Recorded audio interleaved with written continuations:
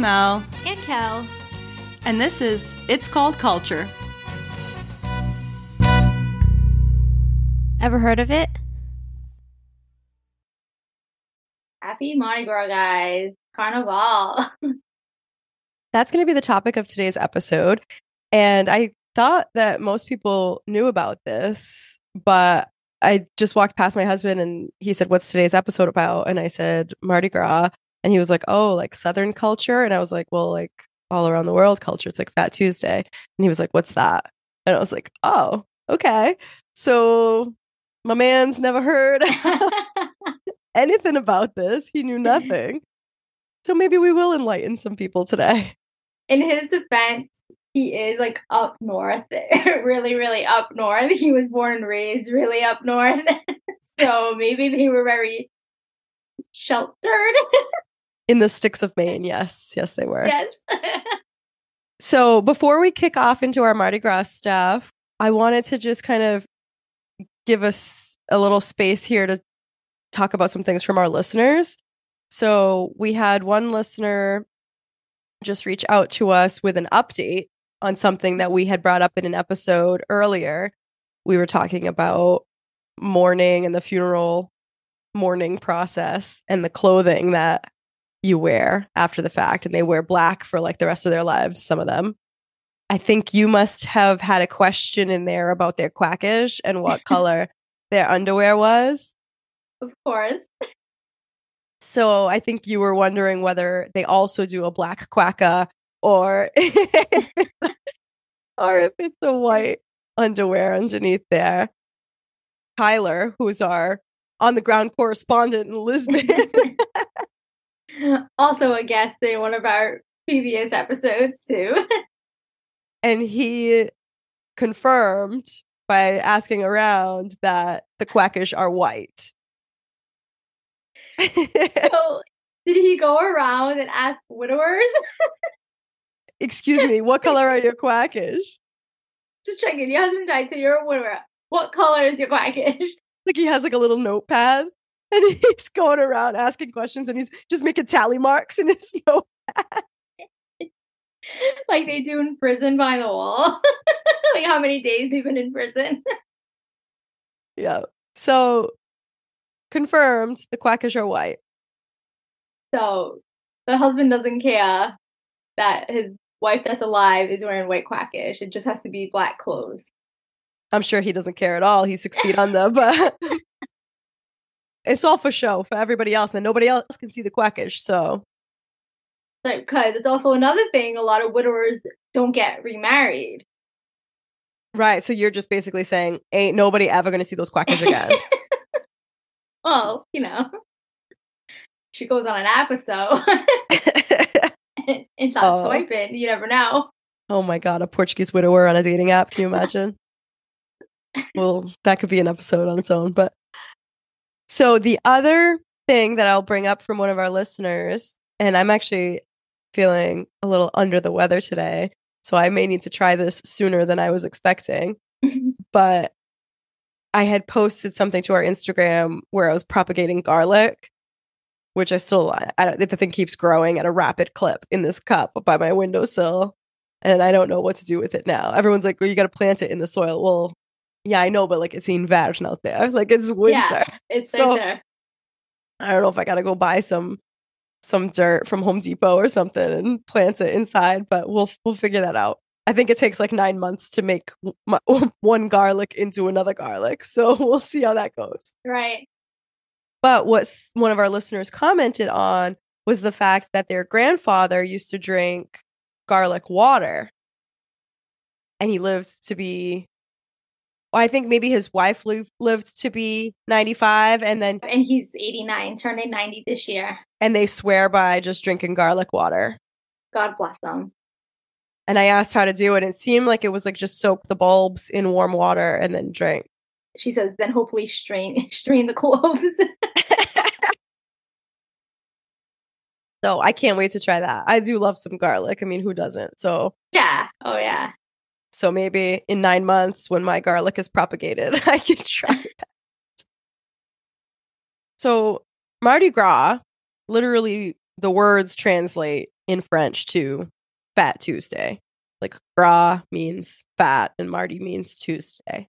It's also called Shrove Tuesday, which I had never heard that term, but I guess there are parts of the world that call it Shrove Tuesday from the practice of shriving, which means to purify oneself through confession prior to Lent. I prefer the Mardi Gras as in Fat Tuesday. And not the confession version. Not the confession. To purify your soul. But it is wild that this all just goes back to religion and again, the pagan celebration. It's all connected. It is. So we looked at it and it sort of went back and we were finding ties back to Lupercalia, which is that festival that we just talked about in last week's episode about Valentine's Day.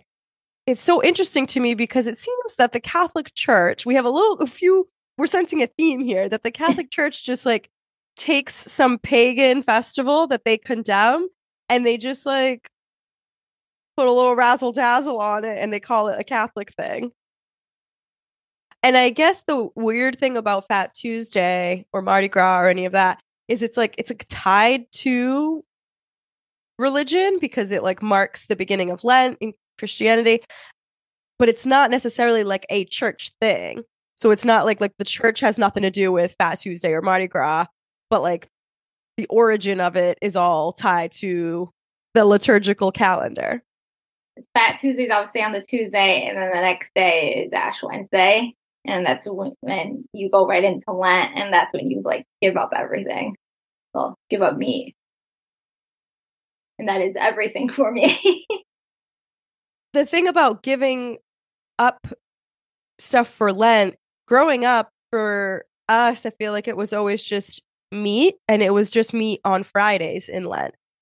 Whereas everything that I've researched for this was like back in the day, it was like you couldn't have dairy and you couldn't have meat. And it was for like all of Lent. It wasn't just for Fridays in Lent. Yeah, they said like people would, like they called it merrymakers, would binge on all the rich fatty foods, like you mentioned, meat, eggs, milk, lard, and cheese in anticipation of the several weeks of eating only fish and fasting. They would eat everything up until they could, and then Lent came, and they would just eat fish. They would use up all those ingredients that they had in their home to make whatever it was. There's each country or culture has its own kind of specialty thing that's associated with Fat Tuesday, because it was like that was the thing that their culture decided to make. And they're all kind of similar. Like they're very much like flour, dough, milk and egg based pastry type of things, right? Like for the Portuguese, it was malasadas, literally Malasada Tuesday. It's called Malasada Tuesday in Hawaii. You know, it's all the Portuguese influence in Hawaii, but their malasadas look different than our malasadas that I know. If I remember from when I went, it looked smaller. Theirs looked like a jelly donut. And they were like smaller, round, and like a filling, yeah. And so there's a very popular bakery there, which I don't know if this is the one you went to, Leonard's. Yeah. So that's like a super popular one. Like I saw it first on Chrissy Teigen was there, and she posted it on her Instagram, and I saw it, and I was like, wait, those are malasadas. And then I followed the Leonard's page. So like now I just get like posts of malasadas in my Instagram feed from them. But they do a filling and it looks like a jelly donut. And I'm sure you can get them with no filling too. But the ones that we know are more like fried dough looking. Yeah. Like you go to the fair and it's a fried dough and it's flat and bubbly. So a bunch of us went to Hawaii and we stayed at an Airbnb. So when we went to this Leonard's place, we were like, let's get a bunch of, we wanted a bunch of it. We just wanted to try it all. So we got a bunch of stuff. We thought we were going to eat all of this, but we didn't. So we left it out like in like the pastry box. But we had it sitting out. The next morning, we had ants all over our Airbnb. From the malasadas? Yep. I'm like, wow, that was really fast. Like, it was just like the next day that we didn't eat them. We left them out. We didn't put them in the fridge because I don't really put them in the fridge here at home.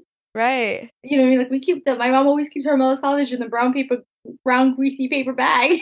There's just so much damn sugar in there. The ants couldn't stay away. So there's lots of different types of like doughy pastries like that. Like for the southern, like the New Orleans area, it's the French beignets. Is that how they say it? The beignets from Cafe Du Monde. Well, that's one of the locations. So it's all just like sugar in one way or another with some dough. So the other thing that I thought was interesting, so like all the names for it. So again, we said Mardi Gras, Fat Tuesday, Malasada Tuesday, Shrove Tuesday, and then there's also Carnival, or Carnival. So in Latin, it comes from this term carnivarium, which means to take away or remove meat. So literally like carn. The carn in carnival is for meat. And I thought it was so funny because I started saying it and I'm like, carnival, carnival, carnvala. So there's a Portuguese version, carnvala. And that's how you get to removing meat at carnival. Carnival. I made up that part about the Portuguese. No, but it works. I was like, carnivala, carnival. Funny how we didn't notice that until we did the research. We grew up saying carnival or, carnival, but I never put two and two together that the beginning is like canina. Absolutely would have never pieced it together that carnival was literally meat. Our parents didn't say anything either. I almost wonder, do they even realize? No, they don't know. Are you kidding me? It's canina. We're going to kind of bounce around and talk about other cultures and everything. So the other name that I came across quite often was Pancake Tuesday. Oh, okay. Did you see that one? No, I didn't see that one. In England, the day is known as Pancake Tuesday. And the reason is so effing stupid. It's sad when you see how little it takes to come up with like this long-standing tradition. Let me just lay this one out for you. Legend says that the idea started when a woman cooking pancakes lost track of the time. When she heard the church bells ring, she rushed out the door to attend the shriving service while still wearing her apron and holding a skillet containing a pancake. So literally in like the 1400s or something, some woman walked out of her house with a pancake in a frying pan to go to her shriving mass so that she could purify herself before Lent. And it started this like long-standing tradition and custom in England of Pancake Day. And now everybody has pancakes on Fat Tuesday. And so they do pancake races. Lots of flapjack related activity. There's pancake races held by women dating back to 1445. The pancake race remains a relatively common festive tradition in the UK. Participants with frying pans race through the streets, tossing pancakes into the air and catching them in the pan while running. The pancake race traditionally has women contestants who carry a frying pan and race over a 415-yard course to the finish line. The rules are strict. Contestants must toss the pancake at the start and the finish and wear a scarf and apron. I got two things on that. One, why is it just women? So sexist. Fucking sexist. The men can make the fucking pancakes too. That's right. And two, is it just a ripoff of the egg on the spoon? The egg on the spoon race that my mom made us do for my birthday party when I was like 8. But guess what? Do you think that would happen today with inflation? And everything being soaked, definitely not the egg. Not the egg. You ain't putting that egg on the spoon. You can, but that shit's gonna be hard boiled before you put it on the spoon, and it's going back in the fridge when you're done. Absolutely. Oh God, yeah. So I just think it doesn't take much. It doesn't take either. much. That's the part that is crazy to me. It's like one woman, who was a nobody. Someone saw her walking out with a frying pan with a pancake in it, being like, "Oh my gosh, I'm late for church." I hope she at least shut her stove off, or whatever it was at the time that she was making her pancakes on. One of the articles I read said that that's why she ran out with the pancake in the skillet, because she didn't want to like burn the house down. But I'm like, just turn the stove off. Kind of reminds me of how now today here everything is national something. So, but it's like, why are those days? Like, why? Like, who made it up? Melissa's Googling it, guys, right now. And so it's not going to be the day that this episode gets released, because we record it on a different day. But let me just see what national day is today. Every day is something. So it's today, Wednesday, February 15th. Yep. World Hippo Day. Annoy Squidward Day. Singles Awareness Day. What are the odds? National Gumdrop Day. See?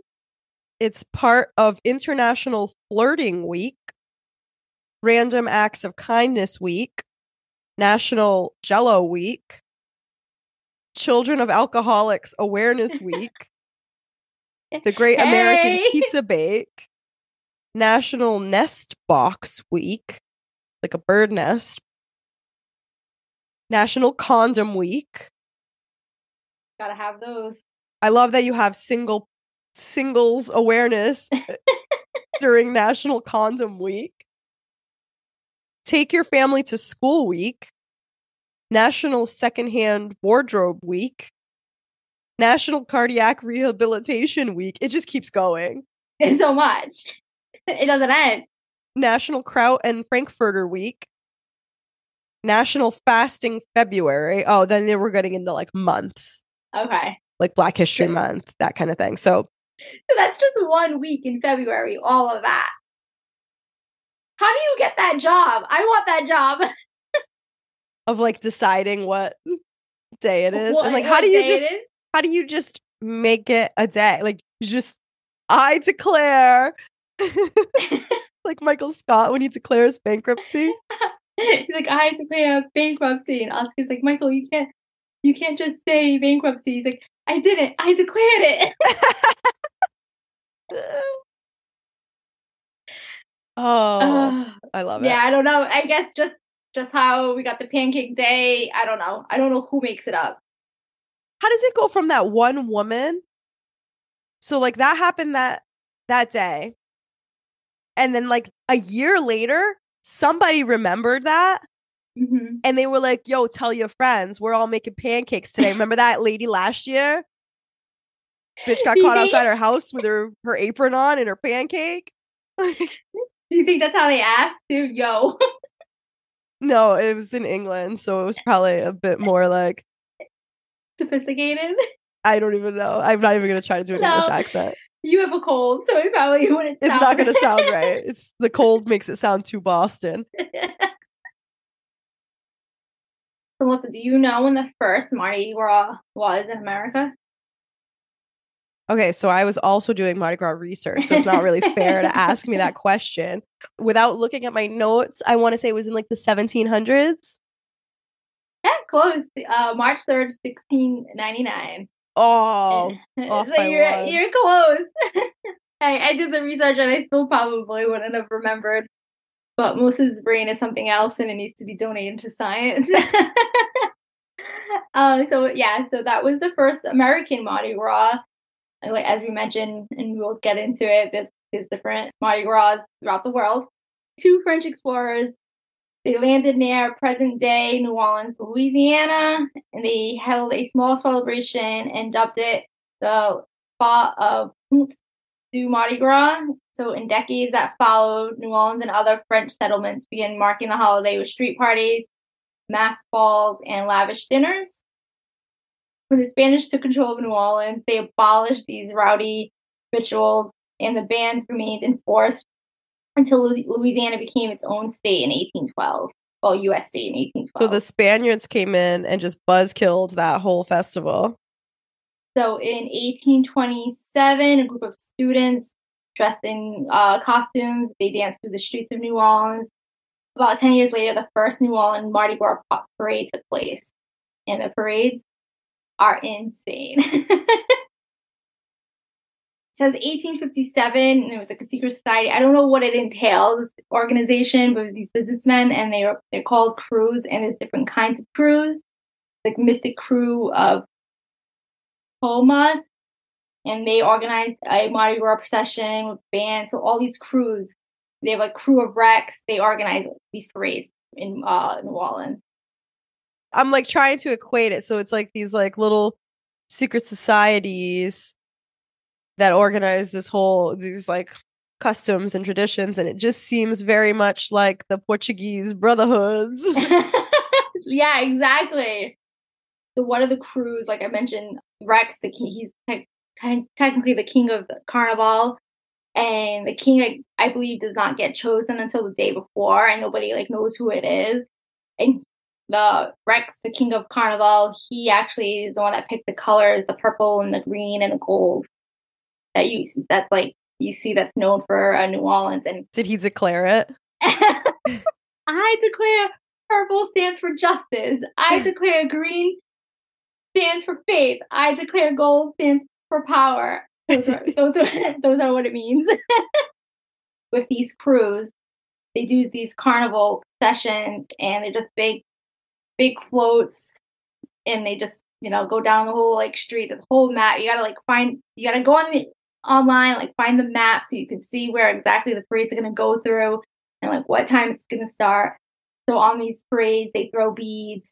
They're wearing masks, all decorated, and they're like throwing king cake at people. One of the things, I'm going to nerd out here for a second, but one of the things that I saw that was interesting was, I'm pretty sure this was New Orleans for Mardi Gras, but it brings out so many people that like all whatever houses or buildings that like line these streets, people come out onto like the balconies of all these buildings and stuff, and they crowd them. And they have to get structural engineers into like all these buildings to validate that it can hold the load. Because like it would be like a little balcony that wasn't meant to hold 50 people at one time. It's supposed to be like two cadeiras out there with two people sitting. So like that was the load it was designed for, so that these balconies don't just like fall off and kill a bunch of people. Oh, dang. Now I'm like thinking about it when I've gone twice, only once for the Mardi Gras season. And obviously it gets packed, and you're right, because a lot of these like houses and businesses on like Bourbon Street have the balconies, and people are above there throwing the beads off the balcony. So that's an interesting point. It reminds me of like the Portuguese ladies who like put their head out the window with their carpet for the parade, like the processions. You know what I'm talking about? Like they put like the carpet out the window, or like a blanket or a quilt or something, so they can lean on it. Yeah. All right, so we already talked about England and their freaking flapjack events. So we have a few other countries that we'll just touch on, like some interesting things for how they celebrate Fat Tuesday or Mardi Gras, Carnival, whatever they call it in their country. Germany does a tradition. I took a German 101 class in college, but I am not going to try to pronounce this in German. German is rough language. Have you ever seen those videos where they do side-by-sides? Like, it'll be like 4 friends, and the 4 friends speak different languages, and it'll be like a Portuguese person, an English person, an Italian, and a German or something. Mm-hmm. And they're all saying the same phrases. So like a phrase will come up on the screen. They'll make like a video, like a reel or something out of it. And a phrase will come up on the screen, and like you'll say it in English, and then in Portuguese, and then in Italian. And then you get to and they all sound short and sweet and lovely. And then you get to German and it's so unnecessarily long and aggressive. And they're just like, rockish, rockish. It's very brute. It's called Women's Carnival in Buell, Beuel. And it's called Bueller Weiberfastnacht. Sounds great. So this Women's Carnival, the tradition is said to have started in 1824 when local women first formed their own carnival committee. So they must have stormed the town hall because now they, as part of this festival ongoing, they do a symbolic storming of the town hall that's broadcast live on TV. And in many towns across the state, a ritual takeover, in quotes, of the town halls by local women has become tradition. Among other established customs on that day, women cut off the ties of men, which are seen as a symbol of men's status. The men wear the stumps of their ties and get a Butchen, little kiss, as compensation. First of all, I'm like, woman empowerment. Like, dude, I'm all about it. These women are ballsy, right? German women. More power to them in 1824, just being like, I'm going to cut your tie off because you don't have any more power. Does that mean that when Pam and Jim from The Office got married, Jim lost his power because she cut his tie? Oh, she did cut his tie. It's because she ripped her veil. We'll go with that. It's because she's women empowerment. Wait, he cut his own tie. Oh, yes, that's right. Because she ripped her veil. And he was like, look, I can be stupid too. Yeah. And he cut his tie, right? Yes, yep. Hey, I can't remember everything from The Office. But I thought that was so funny. I was like, hell yeah. It made me want to riot. Ireland, apparently they get in a little bit on the pancake love. Oh, yeah, they do. So it was a tradition that the eldest unmarried daughter, so you, would toss the first pancake. In what? I don't know. If the pancake fell on the floor, she would remain unmarried for the next 12 months. As marriages were not traditionally permitted during the Lenten period. Are you kidding me? Yeah, that was news to me. Can't get married during Lent. Weddings on Shrove Tuesday were popular. So it was like the last day you could get married for 40 days. So like it was a popular wedding day. So what became known as Skellig Night was a feature of Shrove Tuesday. And it was after sunset, noisy crowds went onto the streets of the towns in the region. And the Skellig Night procession was all about loudly slagging off the still single and telling them to, quote, go to the Skelligs. The Skellig Islands were off the coast of Ireland, and they were said to still run under the old calendar. Therefore, Ash Wednesday would arrive later there. Hence, there would still be time for the single to go there to marry before Lent began. Sometimes people in disguise would call to the homes of the single and try to take them by force onto the street to be jeered, making as much fun of them as possible. Okay, I don't like anything being forced on anyone, but they freaking found a loophole to get married. Just get on over to Skellig's Island. And you can get married. So it gets like worse. So the Sunday following Shrove Tuesday, which is the first Sunday in Lent, was commonly known as Chalk Sunday in Ireland. And the public bullying of the unmarried would reach a peak on that day in some regions. The unmarried had chalk X's, like a scarlet letter, like chalk X's and other emblems drawn on their backs so that the public could catcall them. This often took place on the way to and from church. So I'm fucked if I go to Ireland around this time. Young men and women were let off with just a chalk mark, but chronic bachelors and spinsters were especially targeted. So some of them were marked with something called a raddle, raddle. It's a substance used to mark sheep that was really hard to clean from clothing. To be chalked was seen as a bit of a joke, but to be rattled was viewed as problematic. So they also had pranks played on them. They would remove gates from your gate posts if you were single. They'd put graffiti on your gate posts. There's a story of one group of pranksters who went to the trouble of creating an effigy, which I think is like a scarecrow kind of thing. Yeah. Dressed in women's clothes and leaving it in front of a bachelor's house to jokingly provide him with a wife. In some parts, the day was known as Puss Sunday, after Puss or Puss, I don't know, Puss Sunday, the Irish word for scowl, because anyone without a partner was said to wear a scowl reflecting their constant unhappiness at their unmarried state. The torture of the unattached did not end there. My goodness. Salt Monday was observed in some parts of the country, with the condiment freely thrown on single people to preserve them for another year. I am fucked if I go to Ireland. So it says, for the singles in Ireland's past, the public shaming and mortification was loud and real, but these customs thankfully have died out by the mid-20th century. Oh, thank you. Because they found out it was Single Awareness Week. So they had to stop it.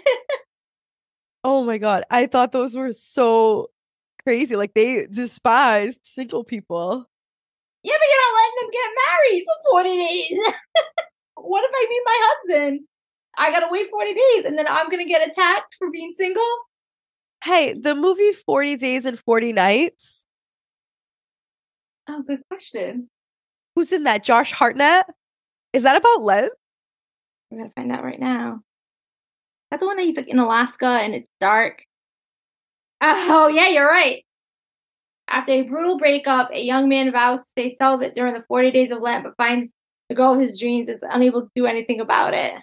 This was like a movie that came out in 2002 when we were young, and Josh Hartnett was such a heartthrob. Oh, yeah. Rated R, an hour and 36 minutes. Gotta have it. Watch on Paramount Plus. That's the movie that he was in with Alaska. 30 Days of a Night. Close.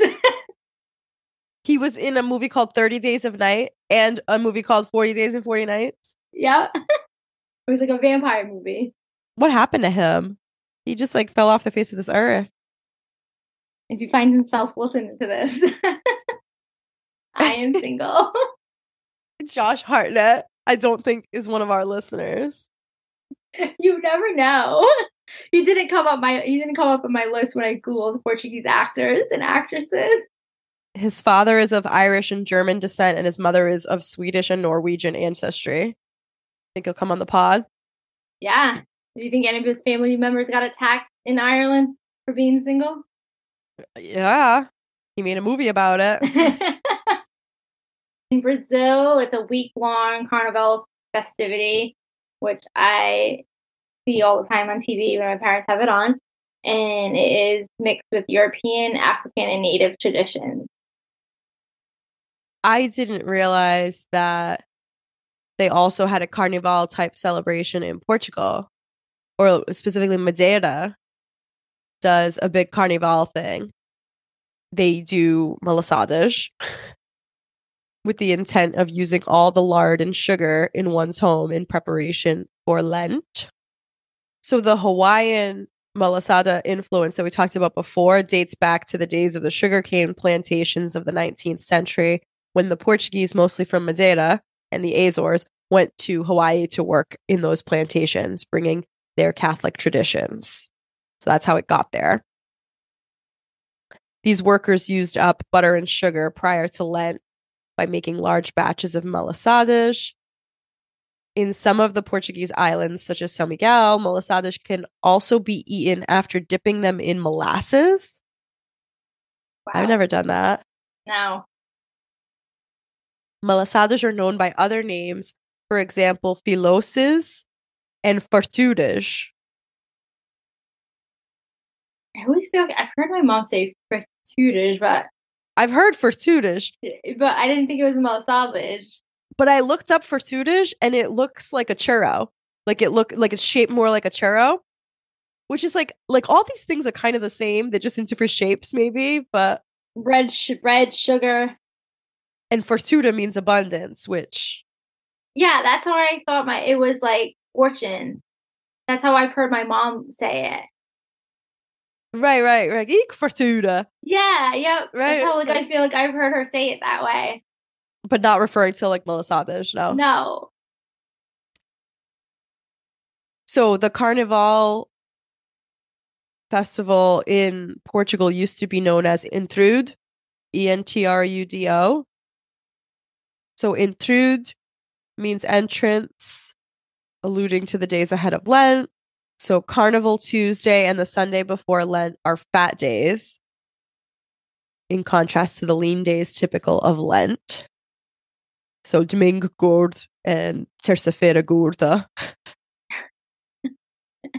They have some expressions associated with this. So, nu intrude comes tudo. So during intrudes, everything is eaten. I love it. I like that. I like that. Oh, so this was interesting. It says, with the slaughter of the pig at Christmas time, the fattest meats are carefully stored and salted. They are to be later savored on Fat Sunday only. This includes parts such as the ears, snout, feet, and tails. Cheeses, sausages, and hams are other foods traditionally appropriate on these fat days, all accompanied with wine, of course. Are they giving up the wine for Lent? No. I don't know. Probably not, right? Nunca. Okay, so carnival pranks. Oh, so apparently it's a tradition to go around pranking people. And the expression that they use in Portuguese is "É carnival, ninguém leva mal," meaning it's carnival, nobody takes it the wrong way. So, like, they're okay with these pranks, apparently. Yeah. The participants would go out into the streets throwing all sorts of things at each other, including buckets of water, eggs, oranges, and little cloth bags filled with rubble or sawdust. The sawdust that they use to make the flowers. It was the first thing I thought. I know. And you're going to tell me, if you running around in a Portuguese village and you're throwing eggs, no. and wasted eggs, that ninguém vai levar mal, I think they're going to be levando muito mal. It's not going to be eggs this year. We all know that. Then they had stink bombs. It says some kids would have stink bombs. Bombinhas de mau cheiro. Fragile little vials with a foul-smelling liquid inside. They could clear a room with an instant. Classrooms were often the victims of this prank. What classrooms? They didn't go to school. You kidding me? They did it. All right, and then there was a couple more pranks. So one of them was like you'd tie a rope to a stone and then you'd like go far away and somehow like you'd make the stone knock on somebody's door. They'd open it up and nobody would be there. Like it's like ding dong ditch kind of thing. Yeah, but like in the olden days. Another prank was to flour somebody. So it's called farinhada. Like literally like put farinha all over somebody. So boys throwing a heap of flour into unsuspecting girls' faces on Carnival Monday.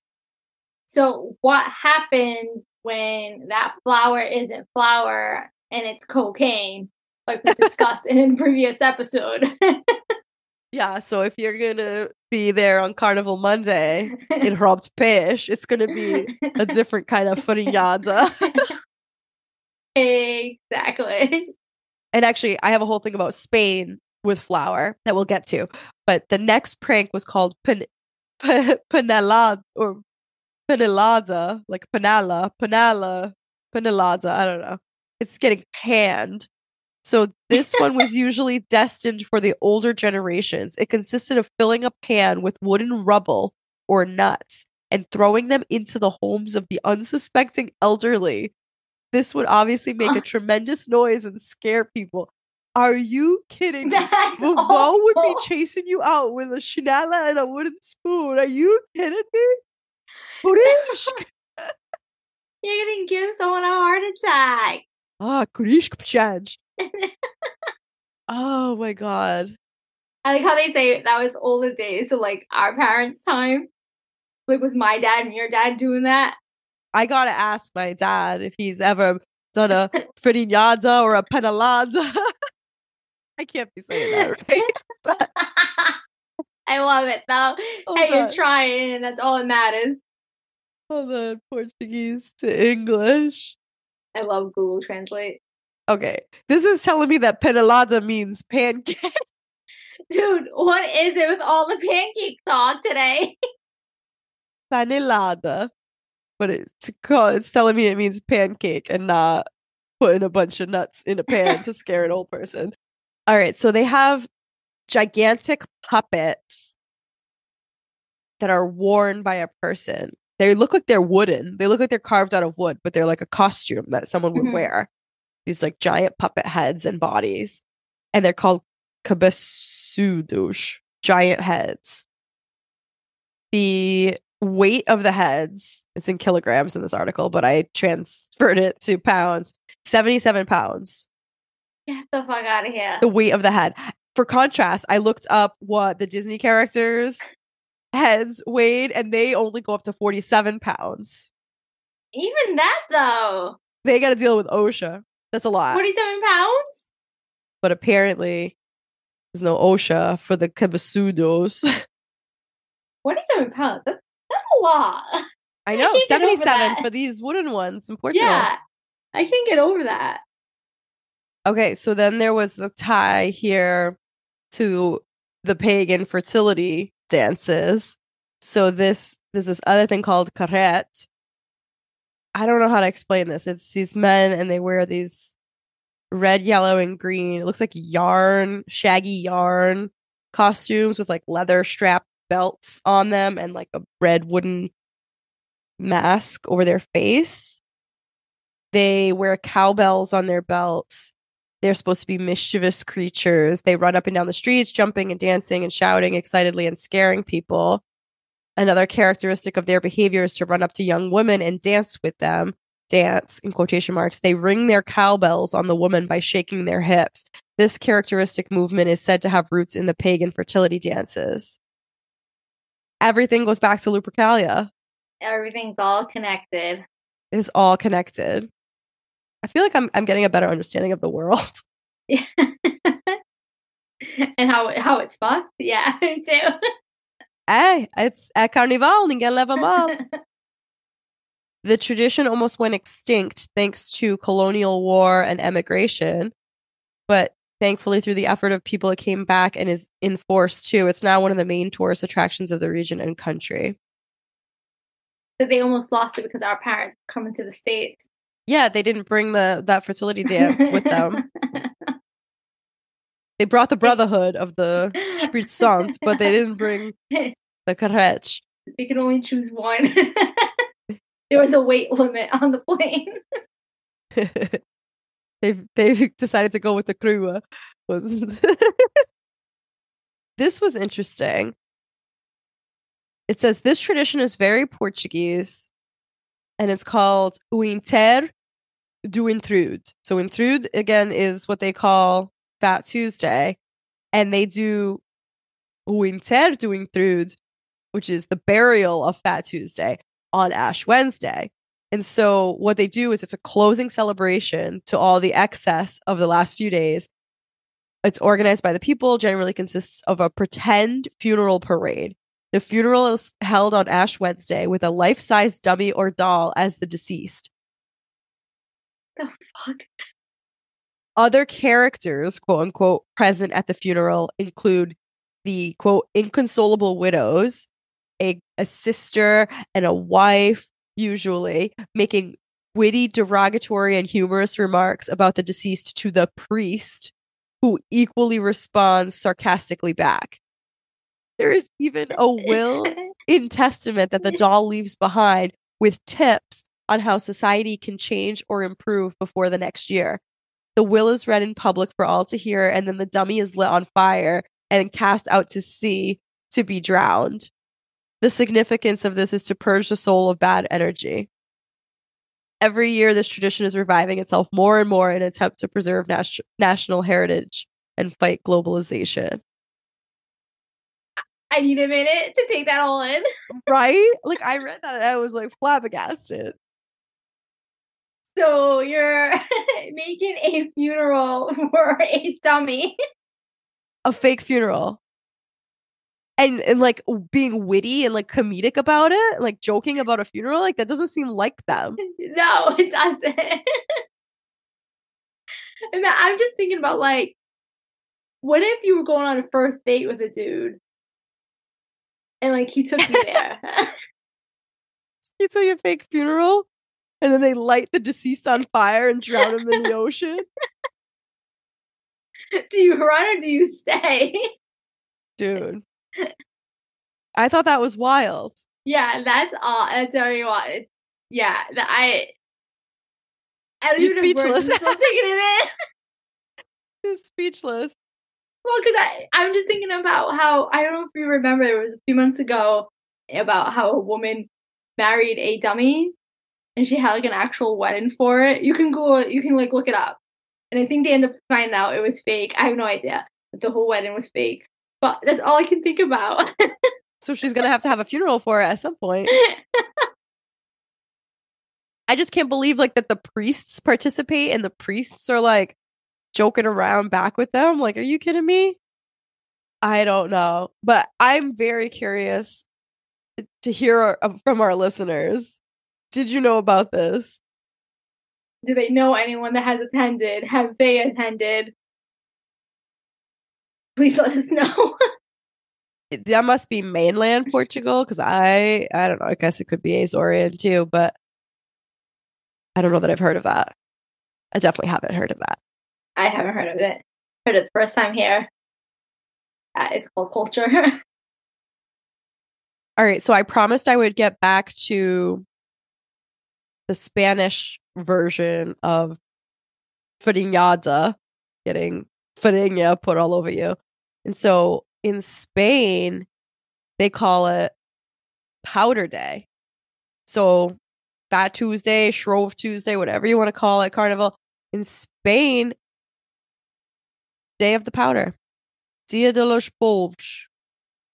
I can't be saying that right. You're doing great. This local tradition involves the throwing of talcum powder at one another. Talcum powder? Yeah. So the second I read that, I was like, didn't Johnson & Johnson have like a whole lawsuit about people getting cancer from putting freaking baby powder on their vagine? Yeah, they did. Holy shit, right to the face? Well, I'm on the Wikipedia page for this, and the photo that is shown, you would think would be like some historic photo of this tradition. And it literally looks like it's a brand new photo. And it's like a bunch of kids in shorts and t-shirts, and they have Super Soaker guns. Super Soakers, like that I had in the 1990s. And I don't know if they fill the Super Soakers with talcum powder, and that's what they're spraying. Like they're in a cloud of white, and they're all holding these like neon green and orange Super Soakers. Oh my god. That's so funny. I wouldn't think that you could put powder in a Super Soaker and like shoot powder out of it, but I guess maybe they jailbreak the Super Soaker to be able to shoot powder. I would think you'd get stuck in there, but better not get any water in there. That shit'll start to clump. One reason given for the custom is that it takes place the day before Ash Wednesday, on which the priest declares to the faithful, remember that you are dust and unto dust you shall return. So they took that a little too literally and filled the Super Soakers up with talcum powder. A more likely origin of the tradition is said to have its roots in a Christian Moorish riot in the 16th century.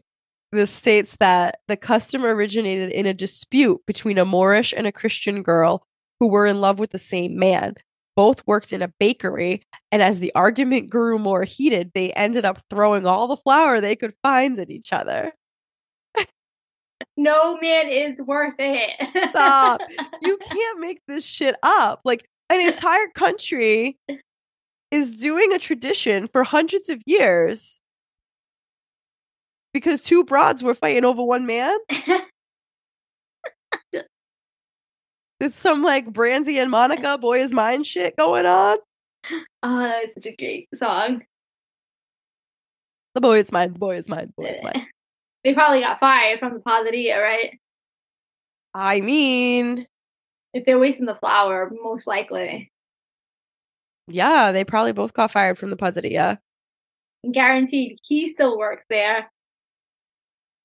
Oh, you think he worked at the Pizzeria too? And he probably didn't get fired because that's just how shit was back then and still is.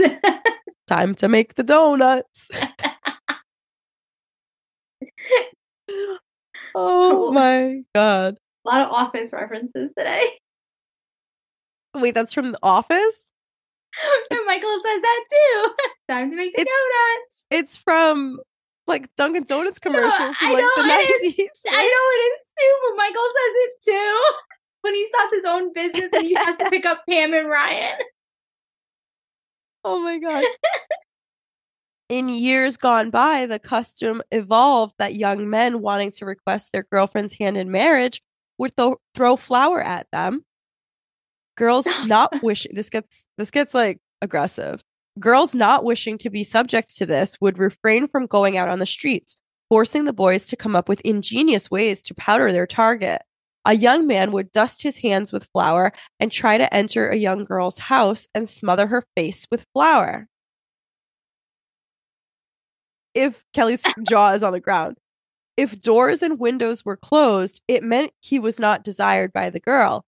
If the lad was still keen, he had to smartly outwit her by climbing to the roof or breaking windows and doors to get her smeared with the flour, thus winning her heart in a symbolic way or simply to impress her.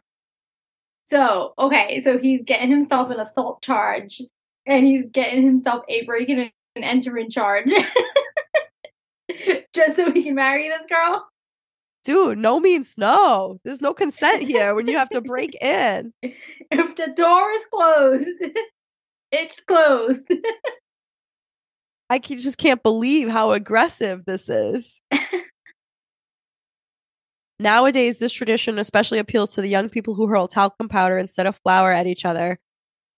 Yeah, but that has to end too, though. I know. I gotta send them some of the court cases against Johnson & Johnson without preference or distinction as to gender or origin until they're completely covered with it. So now they're just super soaking everybody. It's not about trying to get laid anymore. Almost consider that as like an assault. So like someone's powdering you. Like if someone spits on you, that's considered an assault. Right. It reminds me of like when people were just like going up and like throwing acid in people's faces. Yes. You know what I'm talking about? They were just like a stranger and you just like acid their face. That was like a random like high school. I remember in high school always hearing about people getting acid thrown in their face. Where were people getting acid from? A lot of questions about that. Like where did you get acid from? Especially in our day, we didn't really have the internet to like now you could probably order it on Amazon, but back then, you get like a 24-pack of acid. But back then, where did they get it from? That's a good question. I don't know. I've heard so many of those stories. It was always on like 60 Minutes, and then they would show like the person's like facial reconstruction and like the acid burns all over their face. Oh man, what a time. What a time to be alive. So yeah, I guess flour is not as bad as acid, but when you're climbing my roof and breaking in the window to smother me in bed with talcum powder, I think I got a case against you. Absolutely. The big thought, this is kind of like my closing thought, and then we'll go into mental health segment. The big thought I had with all this Fat Tuesday shit is it's like tied to religion-ish. Like I said, it's kind of adjacent to religion. to the Catholics. And gluttony is one of the 7 deadly sins. So you're just like being gluttonous. You're committing a deadly sin right before starting Lent. And that just seemed like it was a little bit of a conflict of interest there. Right, yeah. You know what I'm saying? Another great point that you made. So I was trying to like research that. What I came up with instead was this blog post by Trulia. You know Trulia, like the real estate place? Real estate. I'm very concerned. Why do they have a blog? So Trulia, this was several years ago, did this post where, in the spirit of Fat Tuesday excess, we ranked America's most sinful cities and their saintly counterparts. We crafted our list by using the 7 deadly sins of lust, gluttony, greed, sloth, wrath, envy, and vanity or pride. For each sin, we looked at the characteristics. For instance, for lust, we measured how many adult entertainment venues a city had per resident. For sloth, we used surveys about exercise. Finally, we aggregated the data from all sins to create our top list of sin cities and saintly sanctuaries. And so they made all these maps of like the 7 deadly sins and like what cities it like corresponded to around the US. And I just thought it was interesting. This is going to be good. I resonate with a sloth, by the way. No working out. I just hang there. So they did like an overall, and then they did like per individual sin. So overall, New Orleans, number 1, sin city. And why does Vegas get the name of it then? And I love New Orleans. Vegas did not crack the it did. I'm sorry. Vegas was number 8 of 10 on Sin City overall. Okay. So it was New Orleans, Atlantic City, Philadelphia, Tampa, Toledo, Ohio, Louisville, Kentucky, Shreveport, Louisiana, Las Vegas, Nevada, San Antonio, Texas, Columbus, Ohio. Oh, so Boston didn't even make the list? No. And so this is overall, like this is all 7 deadly sins rolled into one, right? So now if we go into overall saintly sanctuaries, so like the opposite of these 7 deadly sins, the best places, number 1, Cambridge, Massachusetts. Harvard. And then you've got, Greeley, Colorado, Asheville, North Carolina, Boise, Idaho, Claremont, Lebanon, New Hampshire, Vermont area. That's close to me. Raleigh, North Carolina, Tuscaloosa, Alabama, Fort Collins, Colorado, Ogden, Clearfield, Utah, Provo, Orem, Utah. 2 for Utah. The Mormons. Can't drink in Salt Lake, right? Oh, yeah, it's a dry city. That's probably why, right? All right. So, if vanity or pride is your vice of choice, head to the Golden State, where all of the top 5 cities in this category can be found. So, California is the vanity. I could see it. I could see it. Least vain. Claremont, New Hampshire was in there as least vain. Interesting. All right. Bunch of hillbillies. They don't care what they look like. Melissa can say that because she lives in New Hampshire. Yes. Most envious. Fairfield County, Connecticut. Detroit, Michigan. Philadelphia. Pittsburgh, New York. Cleveland. Scranton, PA. Comes back to the office. Yeah, the Michael Scott Paper Company was envious of Dunder Mifflin. Awesome. Least envious, nothing really of note there. Sloths, top cities. All right, so top cities for sinning sloths. So McAllen, Texas, most slothful. Huntington, West Virginia, Kingsport, Tennessee, Yakima, Washington, El Paso, Texas. Least slothful, number 1, Burlington, Vermont. Oh, I could see it. They were walking around Yeah. everywhere all the time. I love Burlington. Most wrathful cities based on the rate of violent crimes committed per capita. Okay. Shit. So we have most wrathful: Memphis, Tennessee; Philadelphia, PA; Anchorage, Alaska; Albuquerque, New Mexico; Las Vegas, Nevada. Oh, interesting. Okay. Least wrathful, number 1, Portland, Maine; Long Island, New York; Bangor, Maine. 2 Mainers on the least wrathful. That's interesting. So that's no violent crimes or low violent crimes in Long Island. I know. I was just thinking, like, is it because they're just not being called in? Like, they're not being Facts only. they're not being reported. Right, exactly. All right. So lust, most lustful, Atlantic City, New Jersey. I can attest to that based on how I was groped in Atlantic City. You were groped. You were picked up. Yeah. Yeah. So I can vouch for that. Mm-hmm. Las Vegas, Nevada, number 2. Honolulu, Hawaii, number 3, most lustful. Portland, Oh. Oregon. San Francisco, California. Least lustful: Bangor, Maine; Here we go. Barnstable Town in Massachusetts, down the All Cape; right. Billings, Montana; Burlington, Vermont; Claremont, New Hampshire; and then a bunch of other random spots. But that's a lot right near us in New England. Yeah. In the top 5 of least lustful. So then we have glutton. The index was based on obesity rate and alcohol consumption and smoking. Okay. So most gluttonous: Sioux City, Iowa; Scranton, PA; Lafayette, Louisiana; Dayton, Ohio; Milwaukee, Wisconsin.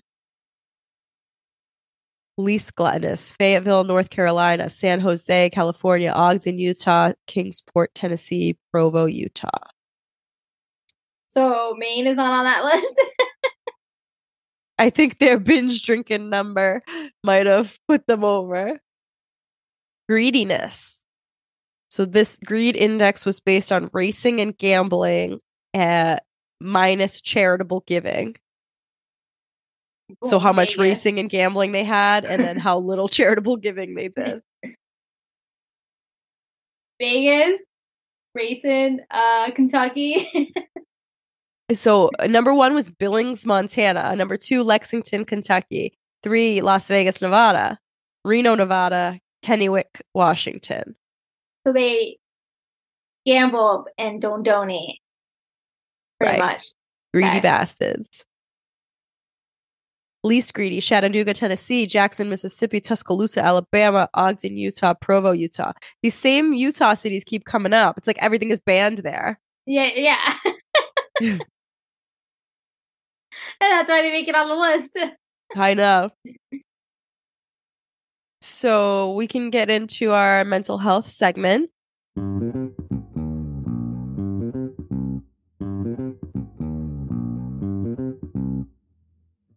Keep it quick because my cold is starting to bring me down. Losing your voice. Yes. So I think both of ours are Mardi Gras themed. So I'm gonna go into mine. Mine's is a little silly. Maybe I don't know. She's in a silly, goofy mood. So my mental health maybe tip or traveling tip per se when you get to Mardi Gras is, girls, do not need to flash for beads. You don't have to. It's not a tradition in New Orleans. It was not. It's like made up. So don't think you have to. Men will still give you beads. I got plenty and I kept my clothes on. If you want to flash, by all means, go for it if you're comfortable, but you do not have to. That is my traveling / anxiety mental health tip. Yeah. The stuff of legends. So my mental health tip was kind of like all about like setting a vibe or setting a mood. We find that like the way that our environment is, and like we're constantly overloaded and overstimulated. So music or TV or people talking, like there's always something going on in the background. And so we decided that one of the things that we wanted to do to kind of set a different mood or a more relaxing, less anxious mood would be to get a record player and to play just like slow jazz on the record player throughout our house. So we got a record player for Christmas. We just go around now to record stores and buy all these like used up old jazz records for $5 each. And they don't have any lyrics, so that's not taking up space in your brain. You're not like, it's not just like noise pollution. And if you get just like slow jazz, some jazz, I have a couple records that I got that were jazz records that they're a little peppy for they're a little aggressive for the anxiety. You want those in a different mood. Those aren't like a calming jazz. Yeah. But the like slow or smooth jazz records are very calming, and they set a really good tone to just hear a record player going with that instead of just music with lyrics and all this other crazy shit going on. And it helps calm our household down. So we like set that up at like dinner time, and we like play smooth jazz on the record player. Aww. And that's relatable to New Orleans in general because they have a lot of jazz clubs. And it was actually one of my favorite areas of New Orleans. Is going to all the little jazz clubs and just sitting there having a drink and listening to the music. It's a vibe. It's a good vibe. It's like a relaxing vibe. It like takes your anxiety down. It's just very calming. The only downside to the record player, because I love the record player. I just love the nostalgia of getting all the old records. I love just like the hobby part of it where you just go into record stores and like, you know, sift through the records and buy them. Like that's so fun. And I like the sound, like the crackly kind of like vibe. But I don't think I realized how short the playtime is on a record. So like typically each side of the record only has like maybe like 4 songs max. And I mean, think about that. What are they, like 3 minutes a song? So like every 12 minutes you have to flip the record. Like the music will just stop and you're like, oh damn. So like every 12 minutes you're at that record player fumbling around. So that's not ideal, but it wasn't even a thought in their head that they have to get up every 12 minutes to go change the record. Back then they had to get up to change the channel if they didn't have a remote. But in our day and age now of having everything like so instant at our fingertips, live streaming all the time, like it's so to have that interruption every 12 minutes to have to go flip the record it's interesting. We're the last generation of almost having come from both. Like we grew like, you know, I grew up with my parents had a record player. I know your parents did. So like your daughter now is gonna grow up with a record player because you have one. Most kids now are not gonna grow up with it. Right. And what I love about it is that yes, I did buy a new record player. Like I didn't salvage an old one, but all the records are just old records. Like legit. Like I got a pack of like 30 records from my father-in-law's musty basement. And they smell like a musty basement. They have like half mold growing on them, but like you're like giving life to something and reusing it without having to just go create more waste. Right. You know, you're actually reusing something instead of having it landfilled somewhere or whatever. So I think it's really cool. That's all we got for today. I apologize for my voice. Did my best. Sound beautiful as always. Slide into our DMs, talk about anything from the episodes that you heard, anything you want us to mention on an episode. We're happy to do that. We want to start trying to do that at the beginning of every episode, just kind of highlight some things from our listeners because you guys give us some both very funny commentary sometimes and also very helpful tips.